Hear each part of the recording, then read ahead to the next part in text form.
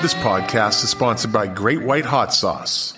It's a small batch, handmade hot sauce made specially for you. So if you like hot sauce, you'll love Great White Hot Sauce. It's the hot sauce that bites back.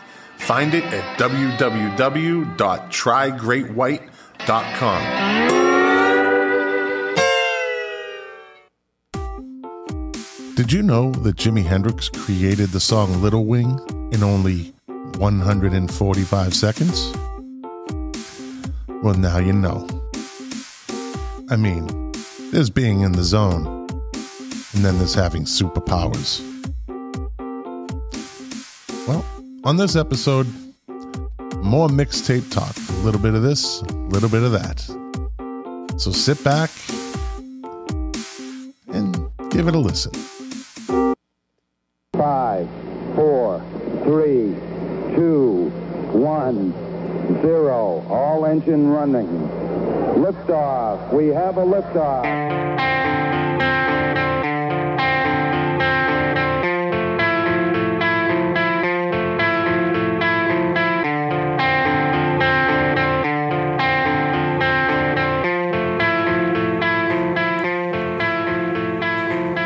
The KOFB studio presents Milk Crates and Turntables, a music discussion podcast hosted by Scott McLean with his co-host Jack Calabrese. Now, let's talk music. Enjoy the show.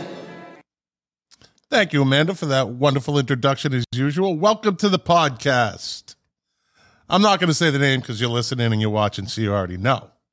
But if you like the podcast and you're a return listener, a habitual listener, share it. We would really appreciate it. Share it, like it, comment on it, on whatever platform you're listening to it on. And if you're on YouTube and you're watching us, because right now we're live streaming over Facebook and YouTube, give us a like, subscribe, and share. We would really appreciate it. So, tonight's episode, another mixtape, I call it. I call it mixtape episodes. Just straight conversation about music. So, without further ado, let me bring on my co-host, the can of mixed nuts with mixed emotions, who's always mixed up, my friend, Mr. Jack Calabrese. Hey, what's going on, Scotty? I'm a little mixed up tonight. Yeah, well, what are you going to do? Play mixtape for me.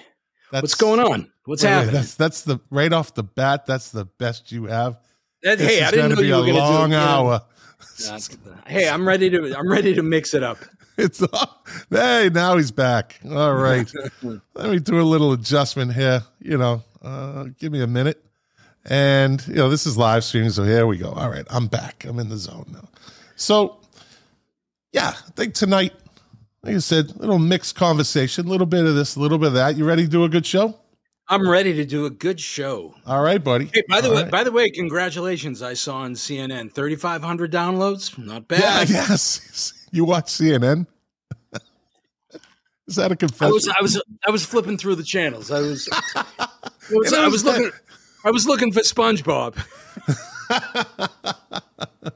Yeah, we hit 3,500 downloads, and that's good. That's good. I'm happy with that. We're not even at 30 episodes, and it's a slow climb, but it's a consistent climb. And every week we get a couple more viewers here, a couple more viewers there, and someday we'll be big boys. Someday we'll be there. So let me start off. I'm gonna spitball some. Let me see. I'm gonna spitball some groups at you, and tell me what you think. All right? Uh-oh.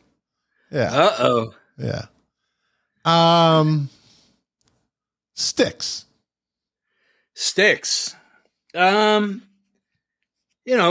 Classic 70s corporate rock band. Some good hits, some not so good hits. Some of the early stuff really kind of rocked. Renegade, Fooling Yourself, Come Sail Away. Even I remember walking around with my buddy Jimmy Barker when we were kids, and the first time I heard Lady, I thought that was just an amazing song. Like, I don't even remember how old I was. But then they take a little bit of a left-hand turn. The Paradise Theater, Rockin' the Paradise, Too Much Time on My Hands. They played that video on MTV relentlessly. Just drove me nuts. Drove me crazy. Babe, tough song. Babe was one of those junior high dance songs, right? Yeah, and then the song, or then the album that they were really known for, which is really unfortunate, is Dome Oregato, Mr. Robato. I'm going to touch on something later on, but that is definitely on my list of worst songs ever. God. There's I remember watching like one of those rockumentaries where the band had just had it. And when they were on that tour, it was more of a play, I guess, or a musical than it was a rock concert anymore. And they played some festival like down in Texas, and they ran late because of production issues and whatnot. And you had, 30,000 Texans that had been drinking beer all day. And then you had these robots and these guys in like leotards running around and whatnot. And the rest of the guys from Styx were like, what the fuck are we doing? Wow, that was Dennis DeYoung. Yep, it was. He always wanted to be like the theater guy. And he was. Destroyed that band. And that was the downfall of that band. Destroyed that band. I don't think that Tommy Shaw, and I think James Young was the bass player, or the other guitar player. They didn't even want to record Babe. They thought it was too soft, too lousy, and it ended up being a big hit for them. But again, they thought of themselves as a hard rock band from Chicago. They had their moment in the 70s, right? I think they had their moment in the 70s. Renegade was a big song, and Babe was a big song, and but then they got Dennis DeYoung started having more say over Tommy Shaw.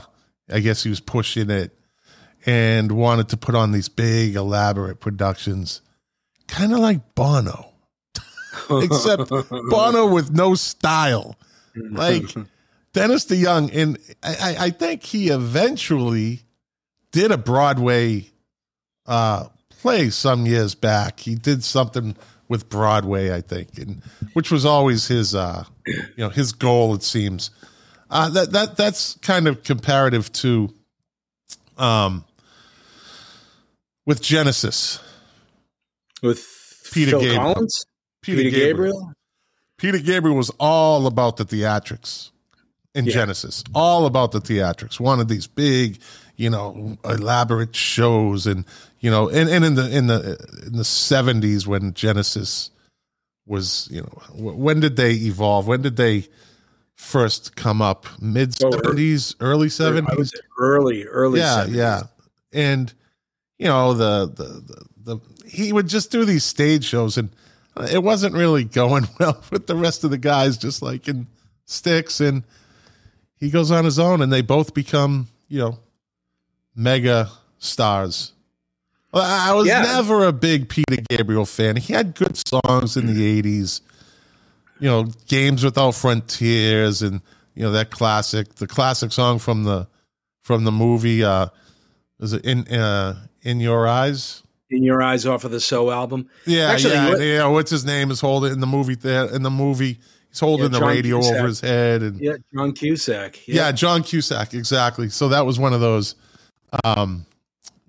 moments for that song. That actually probably put that song in a much higher spot than it maybe deserved. I don't know.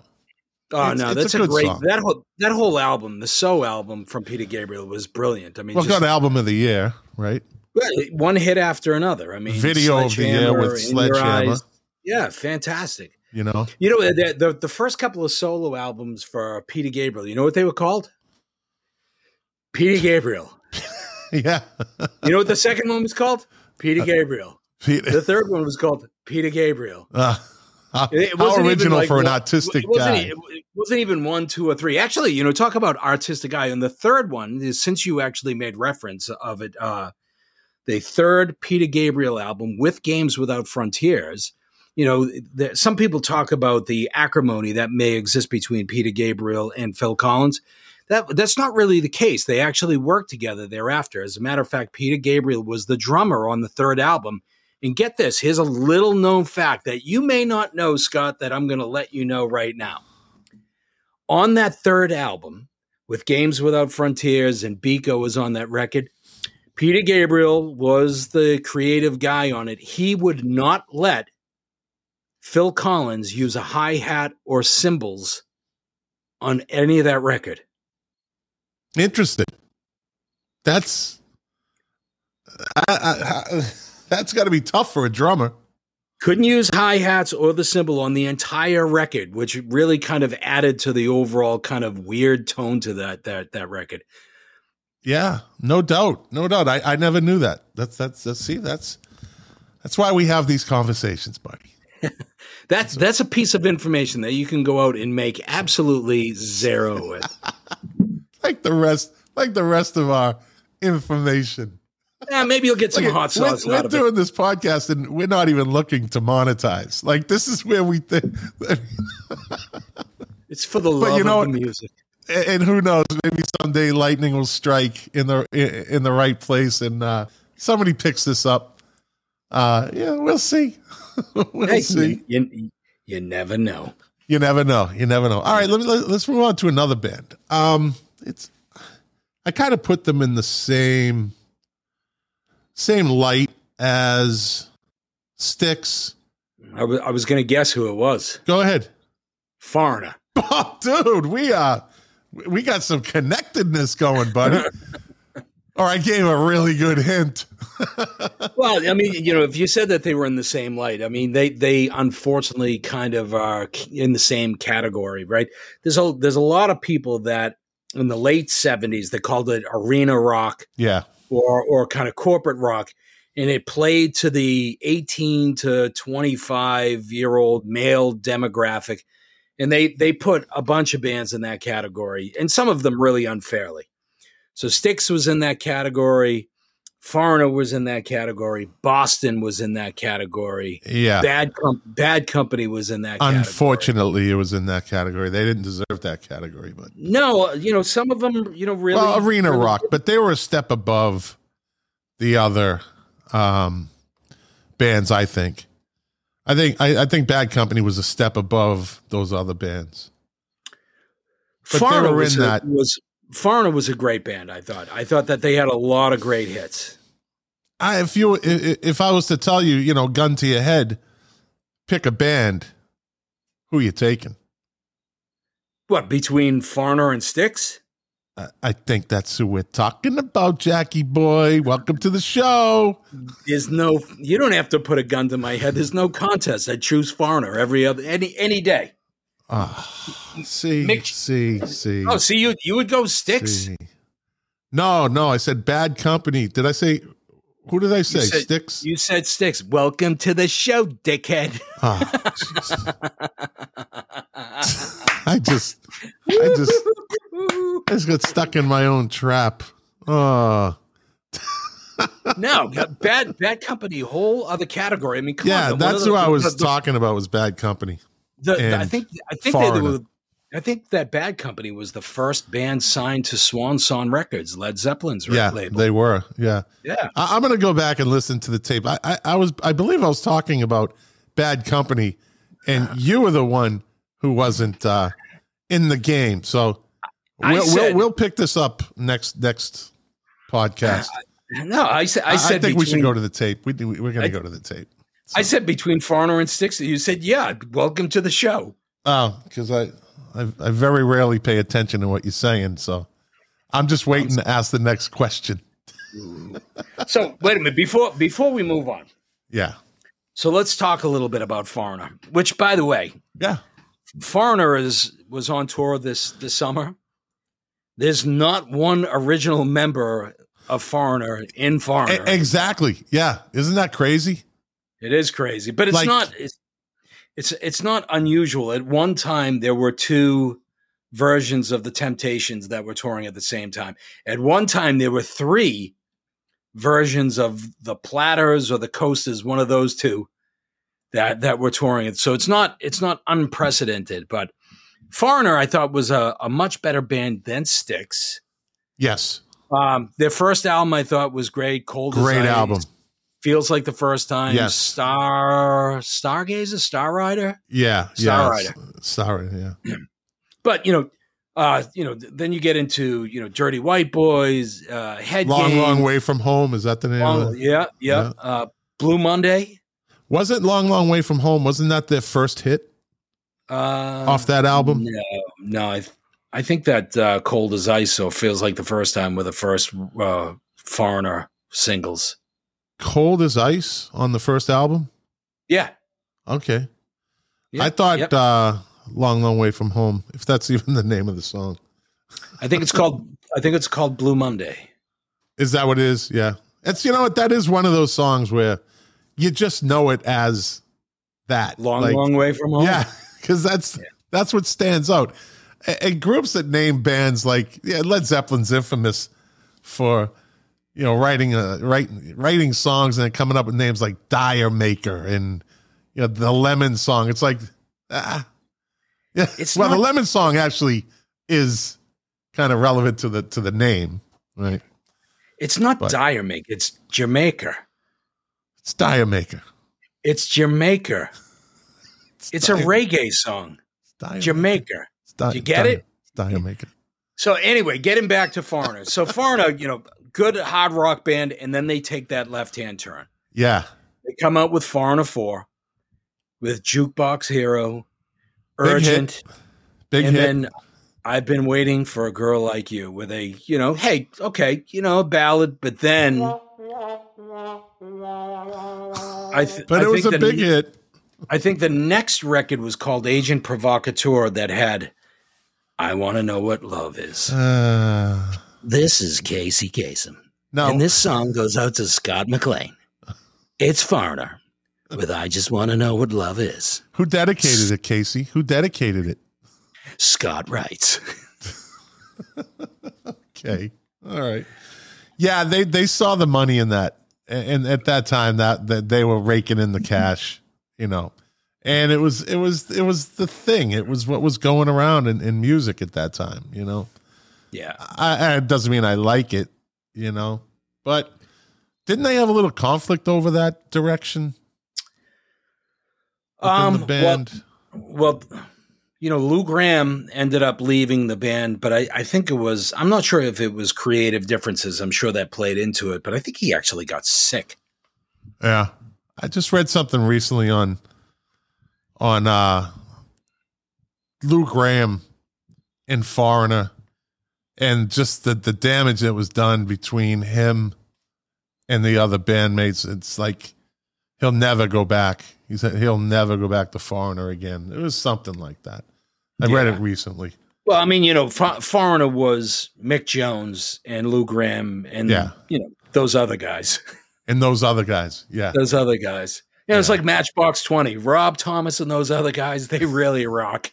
Well, they fall into that category of the lead singer is, of groups like Matchbox 20 or Counting Crows, Yeah. It's like, so what do you think of Counting Crows?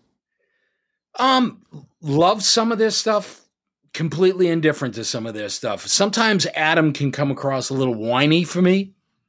Yeah. I love, there's a live version. So last week we were talking about Unplugged. There's an unplugged version of A Long December that I just love. Long December is a really good song. It's a great song. It's a really good song. But he gets a little bit too poetic. He gets lost in that. Sometimes the music takes a backseat to his poetry. Well, he got caught up in that Hollywood scene. Everyone, actresses and models were looking to get a rock star. Yeah, it all started like with Tommy Lee and Pam Anderson, and Billy Joel and Christy Brinkley were before that, and John Mellencamp and Rick Ocasek. Rick Ocasek. So and he got caught up in that. Wait a minute, Lyle Lovett. Yeah, I don't know what she was thinking. Julia Roberts and Lyle Lovett. How many times do you think that has been said about our wives? Hey, I don't know about you, but I'm a good looking man. You're say it. You and Lyle love it. You're right up there, brother. All right, you're back. Jack is back. All right. That's a couple of touches there.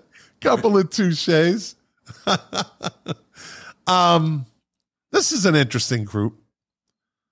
Live. Right? You know what? Same kind of same type of category. And it's funny that you actually mentioned them because I've seen Live twice, and both times they were on the bill with Counting Crows. Really? Both times. Look at that. Interesting that I put them back to back, huh? Yeah. Huh. Who was the opening act? One time I saw them, they were at Woodstock 99. And then the next time I saw them live was the opening act. And there was probably somebody on before them, right? And I think that the way they did it on that tour is they alternated. Okay, yeah, I've seen that happen. So because I would say that Live should be I would think that they would be the main act over Counting Crows. I much think better band, much better sound. Yeah, but I think that Live in the States were probably more popular. Because of Long December, because of Mr. Jones. You mean Counting Crows? Counting Crows. I'm sorry. Yeah. And Counting Crows. Shock went up for me. Who did I say? You said Live. Oh. You can go to the tape. We'll go to the tape. Live, I agree. I think they were a better band. They were certainly a harder band. Lucchini's Juice is probably my favorite song by them. Great. That video, if you ever want to watch a great video with a great song, Lucchini's Juice is a fantastic song, and the video is very interesting. Very tense. Yes. Well, there's a lot of tension in that song. A lot of their songs have that tension in it. Yeah. But that's a heavy song. That's definitely a heavy song. Yeah. Scott, the IT guy, welcome to the show. I know he's been watching from the beginning. He said, Jack, you look a little sleepy tonight. I am a little sleepy tonight. You need nappy? You want to do your nappy time? I'm just about ready to sign off. And put on a little Counting Crows and go sleepy time. All right, let's what about the Scorpions? I love the Scorpions. Right? Absolutely. Right? Like, how could you not like the Scorpions? Underrated band. Greatest Germans in the world. Underrated band. I mean, look, what you talk about, good videos. Big City Nights, the live version of Big City Nights that they used to play on MTV. I loved that song. Yeah. But The Zoo, great song. Yeah. Rock You Like a Hurricane, unbelievable. That's a classic. That is an absolute classic song. That's up in the upper echelons of songs. Rock You Like a Hurricane. That's up there with AC/DC's Back in Black, I think. Just a, classic riff. Oh, and just hard driving and, no pretentiousness to it. It's just right in your face, like Back in Black, right? Right in your face. But, like Foreigner and Styx, they took that left-hand turn, and I think their biggest hit was that ballad. Do you remember the name of it? Yeah, I saw the video. Well, I stopped watching the video after the 500th time. It was the whole, Cold War song. It was called Winds of Change. Winds of Change. Yeah, Winds of Change. Yeah, rock ballad. Yeah. Happy birthday, Jen Locke. Oh, happy birthday, Jen Locke. Yes. Buy yourself a pizza. Is that a gift if you tell someone to buy it for themselves? We'll pay you back, Jen. Send Jack the bill. He's closer. We've been talking a lot about pizza and paying people back, haven't we? Inside joke. A little off the air conversation for the listeners and viewers. Inside joke there. Yeah. So you got another one? You got another? Yeah. I got a few that these are kind of those interesting kind of bands. Let's go back. Grand Funk Railroad. Oh man. When I was a kid, I loved Grand Funk Railroad. All right, when you think of Grand Funk Railroad, what's the first song that comes to your mind? We're an American band. There you go. Right? That is an imprint right there. I had that on 45. It was on clear gold vinyl. Oh, I think I had that. It was a treasure, man. That's a memory right there, buddy. I think I had that because we all had our collections of 45s. But you know what? There's a band that has not like aged well, in time, and it's not that they haven't aged well, but like their music just doesn't get played like it used to get played. What's the second song you think about when you think about Grand Funk? I'm Your Captain. I would say Locomotion. The Locomotion, the good cover, Yeah, it was a big hit for them. Carole King wrote it. Yeah. Carole King wrote it. That was a big hit for them. But what about Some Kind of Wonderful? Great song, right? Yep. It's one of those, if you got their greatest hits, I don't think you'd have a problem with it. No. I don't think it's something you'd listen to every day necessarily, but you'd have no problem listening to it. I think that if any one of our listeners went down to, the casinos in Connecticut or down in Everett and whatnot, and Grand Funk was playing, and somebody gave any of our listeners tickets and they said, okay, let's go. I think they would be shocked and surprised at how many of their songs they actually know. And we've touched on that in past episodes about certain bands. You just forget. And at one point, they held the world record for loudest concert. Grand Funk did. Yeah. I don't know decibels, but it was insane decibels. They were a massive, massive band in the early 70s. Yes. Stadium. They were a stadium band. Yes. They were playing to the same size audiences like the Rolling Stones were. Yeah. But they just didn't have that longevity. Well, they kept putting out hits, and then who knows? Internal problems. It just ran its course. Music changed. You wonder why bands like that just all of a sudden stopped. Well, Mark Farner, who was the principal songwriter and most of the time the lead singer, kind of did his own thing and for a little bit, had a couple of solo records that didn't really go anywhere. Mel, I don't remember his last name, the bass player, just kind of lived off of his money. And the drummer still actually plays drums for guess who? The drummer from Grand Funk still plays the drums for... It's not a band. It's not a band. It's one of your favorite live performers. One of my favorites. It's not Morrissey. No, it wouldn't be Morrissey. No, I was going to say. One of my favorite live performers. Interesting. So the drummer, and I can't remember his name off the top of my head. I probably have one of their albums right here. I could probably look it up. But he was the one. He sang vocals on American Band. We're an American Band. And when Grand Funk kind of broke up, and they come out of retirement occasionally and play, but when the Grand Funk is not playing, he plays drums for. You ready? I'm ready. Bob Seger. Okay. Is he an official part of the Silver Bullet Band, or? I think so. Really? I think so. Like from the beginning? No. Oh, okay. He wasn't an original member. But he's been around for a while. Yeah, I think that the Silver Bullet Band is kind of a rotating cast of characters. I had that roller coaster relationship with Bob Seger. I loved his music. Then I didn't.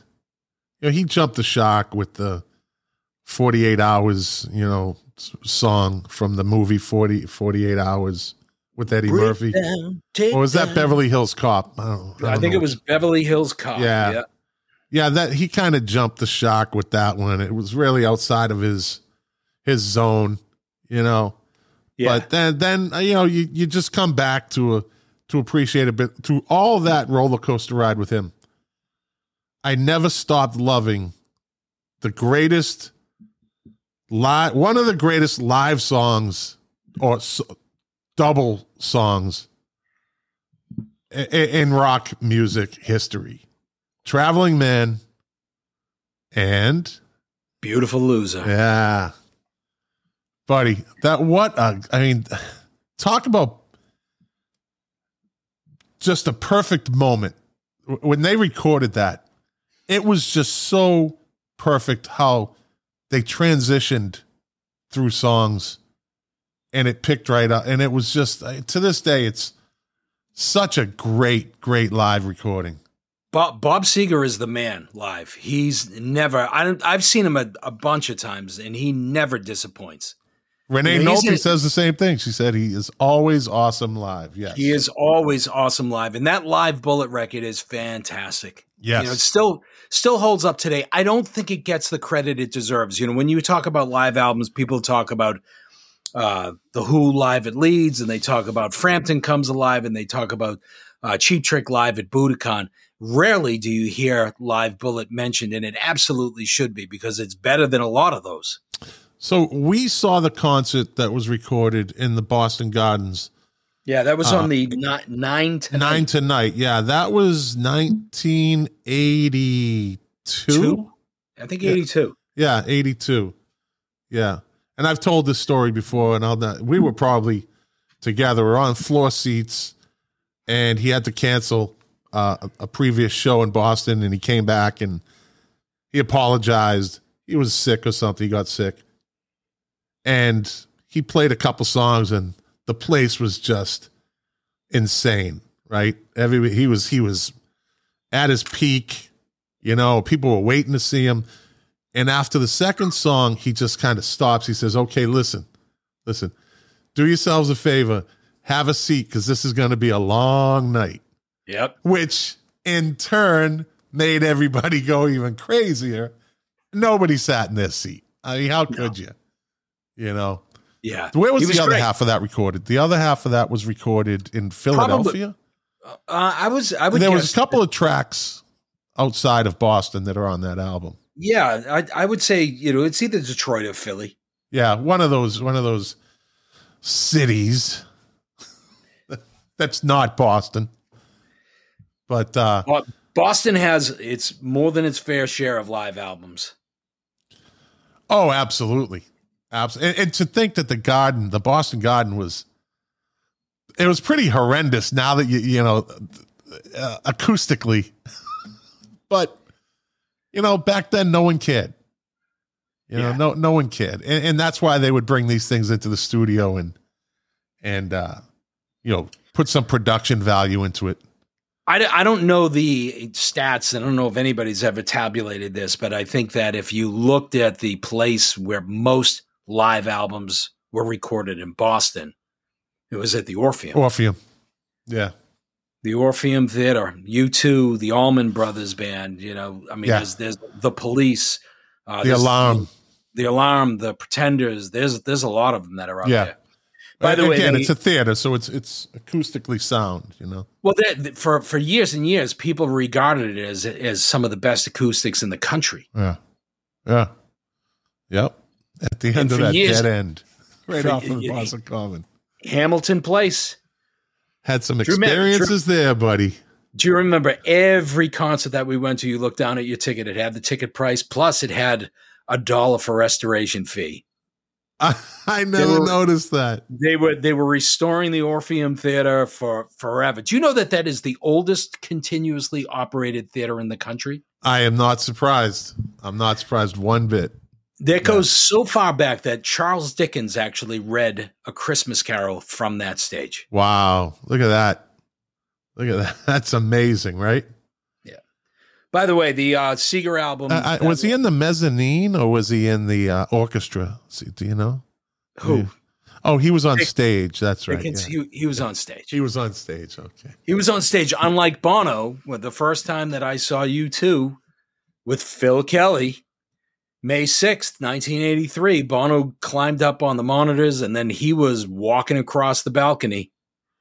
Ah, that's where Eddie Vedder got his climbing the walls. Oh, yeah. And then, except Bono didn't jump into the crowd or fall into the crowd. No, he did not. Which I got to give Eddie Vedder pounds of respect for doing that. That is a trust fall from hell. Yeah. So this is an interesting group. Very interesting group, as a matter of fact. All right, let me guess. You will not get this, but go ahead. Supertramp. No. Okay. A little more modern than Super. But let's talk about Supertramp, right? If the lead singer from Supertramp, Roger Hodgson, had a whole different band, would you know the difference? No. That's one of those bands where his voice is the band. You can mix and match the guitarist, the drummer. His voice is that band. Very distinct.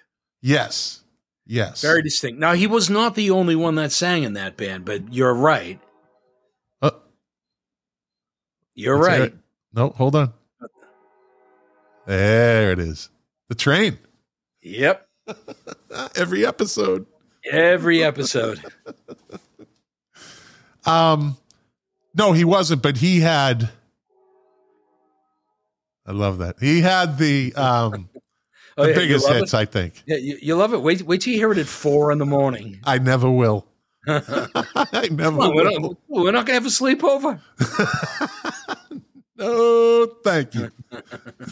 Come on down, because it's a lot warmer down here than it's going to be up there. But yeah, how long is that train? He had the biggest hits. Sure. Sure. Yeah. Give me a song where he didn't sing that was on the radio. Like what somebody else sang for Supertramp. I don't think that Roger Hodgson sings lead on Goodbye Stranger. Huh. You might be right with that. Yeah. I think he sings on the chorus. He sings in the chorus. He definitely is in the chorus. Yeah. But I don't think he sings lead on that.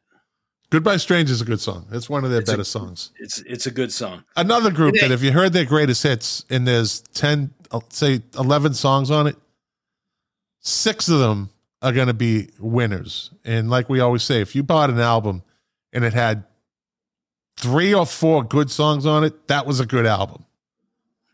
Yeah, I mean, Breakfast in America was a massive album for them. Oh, that's a classic album. That's a masterpiece. That was their masterpiece. They had some great stuff. I liked some of the deeper cuts that they had. Like, did you ever like the song School? I don't think I heard it. Is it on? I don't remember it if I did. Yeah, you've definitely heard it. There's no question about it that you've heard it. And believe it or not, I'll tell you, when I'm painting, when I'm pulling out records, one of my favorite live albums to play is Supertramp Live in Paris. Is actually really good. Okay. All right. Good recommendation. The Violent Femmes. Taking a left turn here. Yeah. Quirky. Like them. Don't love them. Do you turn the songs off if you hear it on the radio? Blister in the Sun, I absolutely do. Just because, it's a great song, but it's just so dreadfully overplayed. Yeah, that is an overplayed song, but it's still a good song. Yeah, I think it's still a good song. It's a good song, but so is Sweet Home Alabama, but I don't listen to that on the radio anymore either.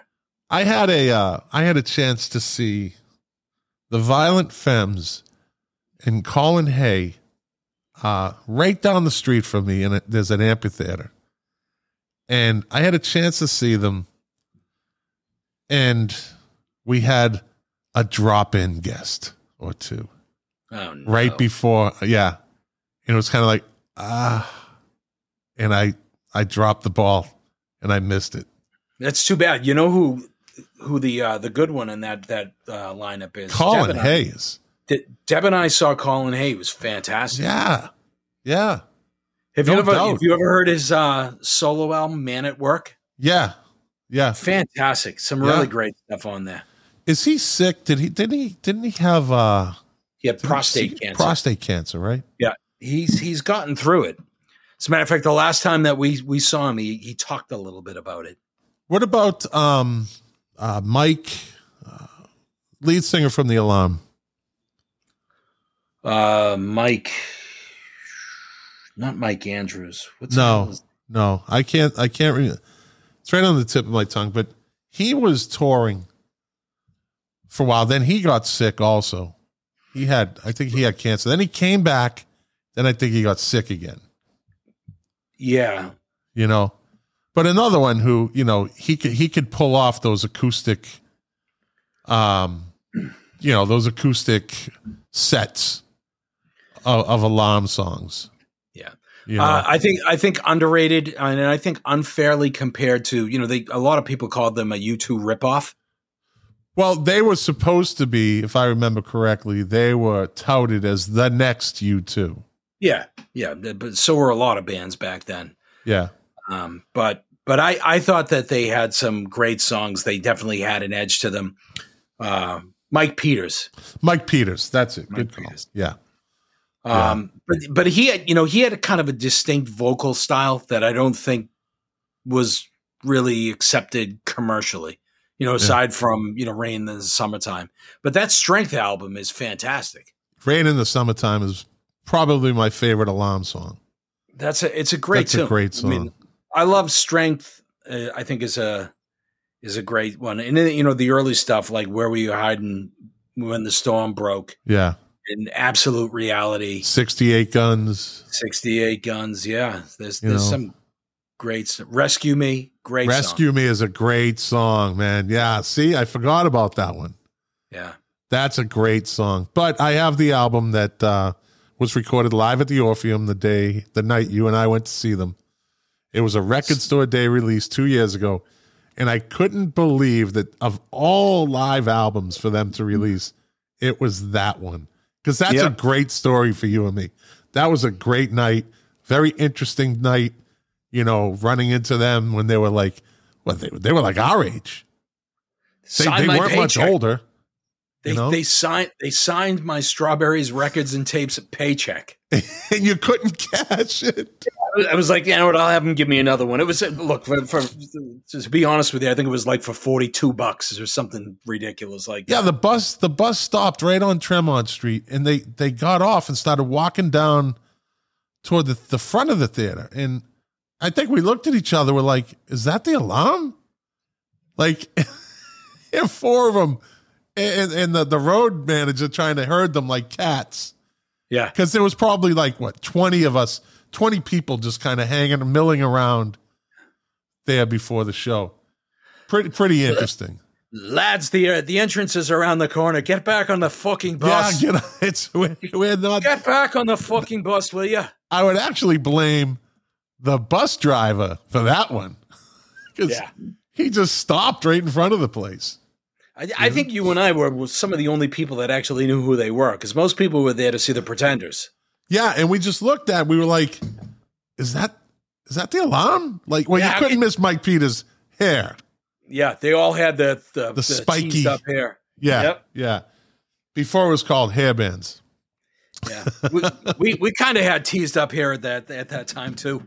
I think so. I think so. I had the days. 10X slicking it back, and yeah. Should the B-52s be in the Rock and Roll Hall of Fame? Absolutely. No question. Right? Very, very influential band. We've talked a little bit about this before, but John Lennon attributes the B-52s as his re-entry point back into music. And this isn't a good comparison, but this is what he said. He kind of went to Yoko and said, look, music is catching up to you. Not John Lennon, Yoko Ono. Yeah. Yeah, except the B-52s did it with rhythm and style, and Yoko is just screaming like a lunatic that she is. I don't know why the B-52s haven't earned that right. I think that they deserve a lot more respect. I think Love Shack hurts them a little bit. Yeah. You know, I think that their later albums suffered a little bit, you know, but those first couple of albums were just unbelievable. Oh, yeah. Yeah. How many times did you play the Yellow album, their debut? I still do. You know, I still do. It's a classic album. I remember I think the first time I ever heard that record was down in Jim Hurley's basement. Really? That was a staple down there. Yeah. Yeah. Well, at the time that was a big deal. Yeah. You know, I saw them at the Club Casino in Hampton Beach, New Hampshire. You know what? Deb and I saw them at the Club Casino like 2 years ago. Oh, maybe really? Wow. Yep. Yeah. And they were great. They were great. Yeah. I was right at the stage where I wasn't supposed to be, of course. Had a table. I was sitting at a table with total strangers right at the foot of the stage. What's the stage? Is only like, 4 feet off the ground or something back then? I don't know if they've redone it since then. But what did you just sit down and say, "Hi, I'm Scott"? No. We had fake IDs, and what happens is our friend Jim McDonald, rest in peace, they didn't believe his fake ID. So they just give us tickets back, right? Yeah. And so we take Jim around the corner. I find a pair of sunglasses on the ground with one lens missing, right? And Jim had this thing. He would take his T-shirt and like kind of ride it up over his head and move it back and forth and pull it, and his hair would statically stand straight up, right? He looked like a member of the Alarm.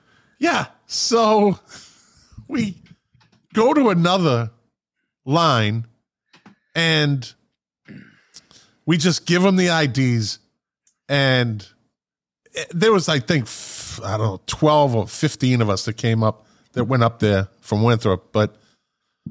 And the guy looks at Jim McDonald's, Jim Mack's ID, and looks at him, looks at the ID, and he's just like, all right, whatever. Just let him in. Then he looks at our tickets. He goes, "You two are sitting in two totally different places." And I was like, yeah. And he looks at my ticket. He goes, "You're up front." So the guy that originally kicked us, that told us we couldn't come in, took the next ticket that was given to him because he already tore mine, gave it back, gave me a full ticket or something. And then I just ended up at that table with, I don't know how I did it. I was drunk anyways, but yeah, once again, right there at the front of the stage where I'm not supposed to be. Yeah. Speaking of being right up front, Johnny Cash just joined us. Yeah, I saw that. Hopefully he's still on, but I still remember, I think it was me, you, and him right up front for ZZ Top. Yeah, that's right. He was with me at the when we charged our way up to U2, and then he bailed somehow, like toward the end. He's like, "I'm going to go back to the seats." So he could have been up there with me. He would have been more of a legend than he already is. He could have put the edge on his shoulders. Yeah. Guys could have had chicken fights on stage. He's still there. He's still there. Yeah. All right. Let me do it. What I'm going to give you this. Let me figure out how to word this.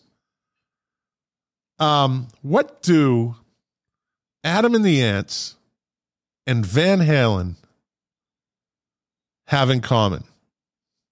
Like, not a band member, but just think about Adam and the Ants and think about Van Halen, and what are they kind of parallel each other.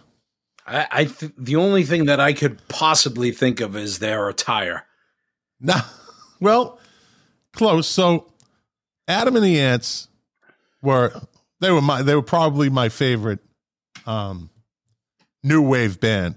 That first album it's a really good album. You know, everyone thinks of Adam Ant with Desperate but Serious, and Goody Two Shoes. But that's when he was solo, right? And Kiss, right? Yeah. But when he was with the Ants, they were pretty heavy. They had very heavy sound, right? Well, very, very percussive. A lot of drum. Yes, and heavy guitar, reverb. A lot, and I like reverb, right? Yeah. Careful there, buddy. So what happens is Malcolm McLaren becomes the manager and basically talks the Ants into kicking out Adam Ant and brings in Sammy Hagar. No. Annabella Lewin. Oh, from Bow Wow Wow. And they turned into Bow Wow Wow. So if you listen to I Want Candy, and it sounds just like Adam and the Ants, right? Because it is. It's the Ants. Very percussive. Now you got Van Halen, David Lee Roth, big deal, big lead man. Kind of gets booted from the band, right?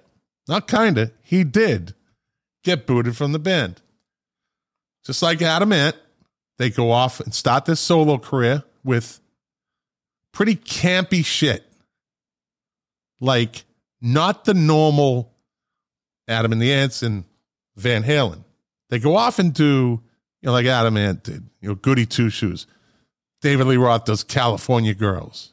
Right? Yeah, but whoa. I'm not comparing the songs. No, I'm just saying. David Lee Roth, if I remember the timeline, correctly, was still kind of in Van Halen when he did that EP. I don't know, man, because he was ready to make a movie. And he might have technically been with them, but they never did anything again.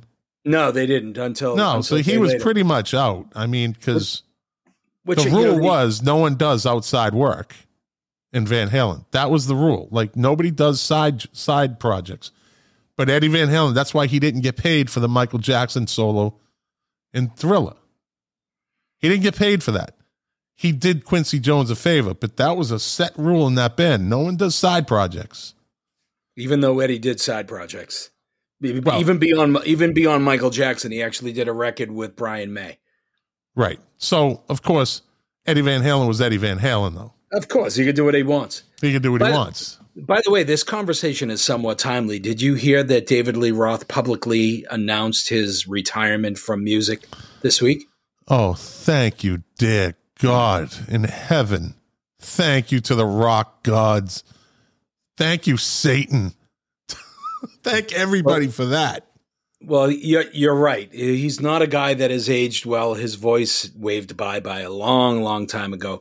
I think the thing that's a little bit disturbing about it is that his statement, his retirement statement, was a little bit cryptic, but he was alluding to him being really sick. He was alluding to not being that far behind Eddie. Now, I don't wish that on him, of course. If that's the case, then that's a sad thing because he's one of those guys that should have just stayed away. His legend would have been immense if he had just stayed away. Okay, you did your California Girls and you did your album and you had your moment. Just walk away, dude. But you came back looking like an old Jewish guy from a deli in New York. And his shtick was stupid and campy, and the dude never shuts up. No, he doesn't. Oh my Lord. An interview with him is just like the interviewer just asks one question and then takes a dump, and he comes back and David Lee Roth's still talking. Like, and the room could be empty, and he's still answering the question, and he's still, David Lee Roth. I was backstage. Shut up. He's like the king of Facebook. No, the king of Facebook is funny. David Lee Roth isn't. That's the problem. Yeah, he did not hold up well. But I'll tell you, even when David Lee Roth was with Van Halen, he used to drive me nuts. I just wanted him to sing the fucking songs. Just get out there and do your work. But he was always, shaking his ass, and he was the weak link in that band, and they knew that he was the weak link in that band. You know that before they did the first album that they were going to replace him. Yeah, they were actually going to boot David Lee Roth out of that band before the first album came out, and one of the people they were actually considering was Sammy Hagar. Yeah, we talked about that. That's right, we talked about that. Yeah, but it's a good thing they didn't, because he was like Roger Daltrey to the Who. Okay, Pete Townsend said you got 3 geniuses in a lead singer. That's how he referred to Roger Daltrey. He said we had 3 geniuses in a lead singer. Townsend was never impressed with Daltrey until Tommy. Yeah, it's true. He said that's when he found his groove. Voice. That's when he found his voice. That's when he found his swagger. I mean, but before that, Pete Townsend was just like, we're just gonna tolerate him. Yeah, but you know what? The Who's not the Who. You have that chemistry, right? David Lee Roth, not the most technically adept vocalist. Roger Daltrey didn't contribute much beyond his singing. He couldn't really write songs. He didn't play an instrument like the other guys in the band. And Pete Townsend is right. Pete Townsend was a genius. So was John Entwistle and Keith Moon. Yeah, they were all geniuses and absolutely at the top of their game. And the best at what they did in their own respect. And yeah, but that band is not that band without Roger Daltrey. And Van Halen would not have been as big as they were. Yeah. With Sammy Hagar at the beginning. Trust me when I tell you this, that having read enough about the Who, and in particular Pete Townsend, if he could have had as big a career solo, there would not have been a Who after a little while. He never would have went back to Roger. Those guys have never gotten along. Right. And that goes Keith Richards, Mick Jagger. Do they really get along? They tolerate each other. Doesn't mean you have to like each other. Yeah, and that's like the beauty of Pearl Jam. I heard this, I don't know, 15 years ago, 20, whatever, that when they're off tour, they like don't even talk to each other. Yeah, it's true. Like Eddie Vedder has his own friends, Yeah. Yeah. They just all do their own thing. It's balanced. What's the guitar player's name? Mike McCready or Stone Gossard. Stone Gossard, yeah. Like he's like, I have my own group of friends. Like we meet. It's business. That's how they like each other. Yeah, and not only do they have their own group of friends, but they all have their own side projects as well. So they have their own outlets. Yeah. So they try to do what they can and to save their best material for the Pearl Jam records because that's their bread and butter. Yeah. But, I've seen Stone Gossard at Fenway Park in front of 30 or 40,000 people. And then 6 months later, I saw him at the Paradise in front of 800 people. But he's not the main event. He's not the headliner. He's a backup guy. Right? Because I don't think Stone Gossard is pulling in 30,000 people to see him. He is absolutely not. As a matter of fact, he's probably the mellowest, laid-back guy in the band. Mike McCready is doing scissor splits and, kicking off of the amps and playing blazing guitar riffs. Yeah. Just amazing lead. And Stone is by and large, he's a rhythm player. I mean, he can play lead and he does play lead, but by and large, he plays rhythm. But he was the principal songwriter in that band, certainly before Eddie Vedder came along. And I think they talk about it in their documentary that once you get to like the third album, they were like, hey, what's going on here? Eddie all of a sudden became the creative force in that band. But initially it was Stone Gossard. Right. Renee Nolte, friend of the show, commented in, David Lee Roth fed into the commercial TV look. You can't compare him to Roger Daltrey. We weren't comparing them in the sense of talent or anything like that. We're just comparing them in the sense of the band wouldn't have been the band without David Lee Roth in his time and Roger Daltrey in his time. Like I said, he was good, but he didn't impress Pete Townsend. Has high standards. But Roger Daltrey is good. If you listen to that My Generation, that whole impromptu generation, that wasn't written into that. he did that impromptu, and it just worked, and it worked. So, all right, listen, we're coming up on an hour, buddy. We're actually going to go over. So let's finish it off with This Day in Music. This Day in Music. Yeah, This Day in Music. And today, we're recording this podcast on October 6th. So, on October 6th, 1967, the Doors appeared at the Cal State Gymnasium, Los Angeles, California, with the Nitty Gritty Dirt Band and the Sunshine Company. Yikes.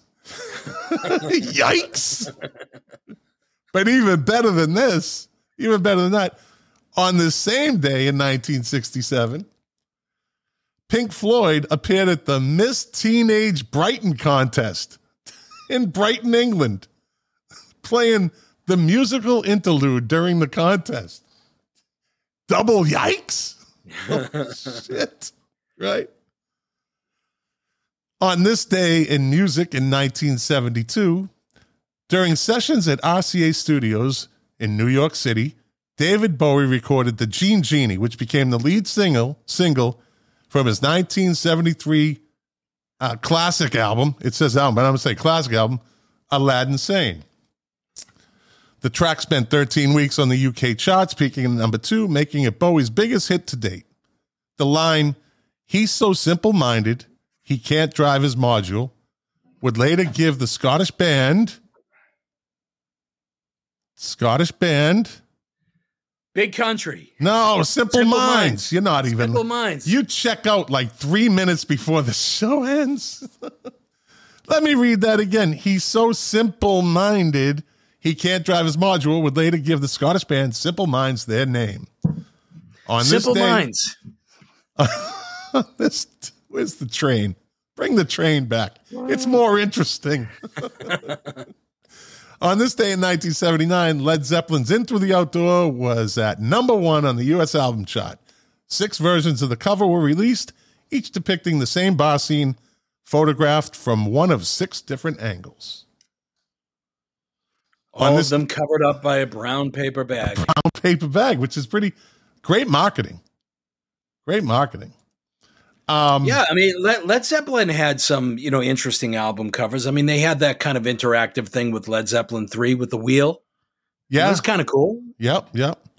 On this day in 2010, a set of John Lennon's fingerprints was seized by the FBI from a New York memorabilia dealer who intended to sell them for $100,000 minimum bid. The prints were taken at New York Police Station in 1976 when Lennon applied for permanent U.S. residence. The Bureau believed the card was still government property and was investigating how it landed in private hands. Cha-ching! Someone got paid for those. Bummer. On this day in 2011, this is the greatest this day in history I'll ever read. On this day in 2011, Starship's We Built This City was named Worst Song of the 80s. I gotta say, worst song ever. In a poll by Rolling Stone magazine. The Final Countdown by the Swedish band Europe came in second, and Lady in Red by Krista Berg was third. What? Also making the top 5 were Wham's Wake Me Up Before You Go-Go and The Safety Dance by Men Without Hats. Okay.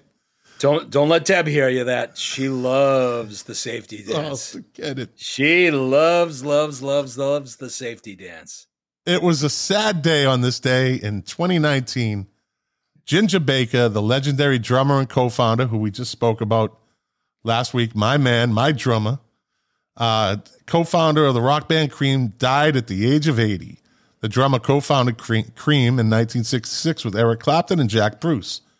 The band released 4 albums before splitting up in 1968, after which he formed the short-lived band Blind Faith with Clapton, Steve Winwood, and Rick Grech.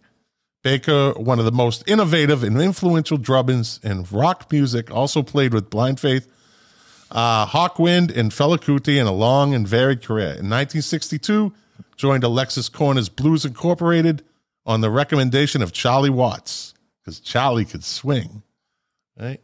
who was leaving to join the Rolling Stones and later gained early fame as a member of the Graham Bond organization alongside bassist Jack Bruce. So yeah, I got to tell you something. You know what bums me out a little bit about the whole Charlie thing? I mean, look, he lived a good long life and he was a legend and whatnot. But there is a little expose on him, a tribute to him in Rolling Stone magazine. Yeah. You know, and you have, artists that are paying tribute and it's a good 4 or 5 page spread. But how do you not give the death of Charlie Watts the cover? Right. And they didn't. Right. Charlie Watts had a big car collection, big classic car collection, and didn't know how to drive. Didn't have a license. Never learned how to drive. Nope. And it was another very sad day. On this day in 2020, Eddie Van Halen, the revered guitarist and co-founder of the rock band Van Halen, died at the age of 65. Can't even believe it's already been a year. Yeah, I don't have to even read the rest of that because we all know what we're talking about there. Yeah, so that's it on This Day in Music, and there was no birthdays of any significance today that we want to talk about. So with that note, Scott the IT guy left, but he left his outro on the way out. Okay, I'm going to read. I always read his comment.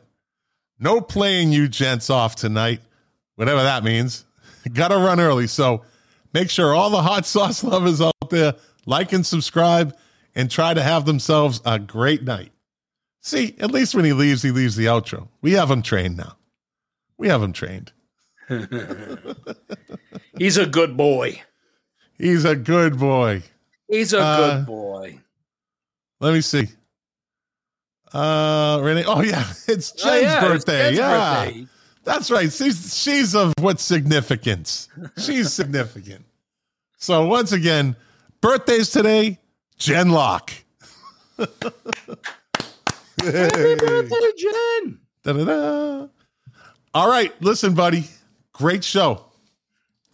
Great show. And I want to thank everyone for listening. I want to thank everyone for watching. Like I always say, you people, you listeners and viewers, are the engine that drives this machine. And without you, we would just be two idiots babbling to each other like we have for the last 45 years. So with that, Renee, we love you too, Renee. You know I love you, Renee. There you go, buddy. All right, listen, everybody. We'll see you next episode. And we're out. Jack, stay on.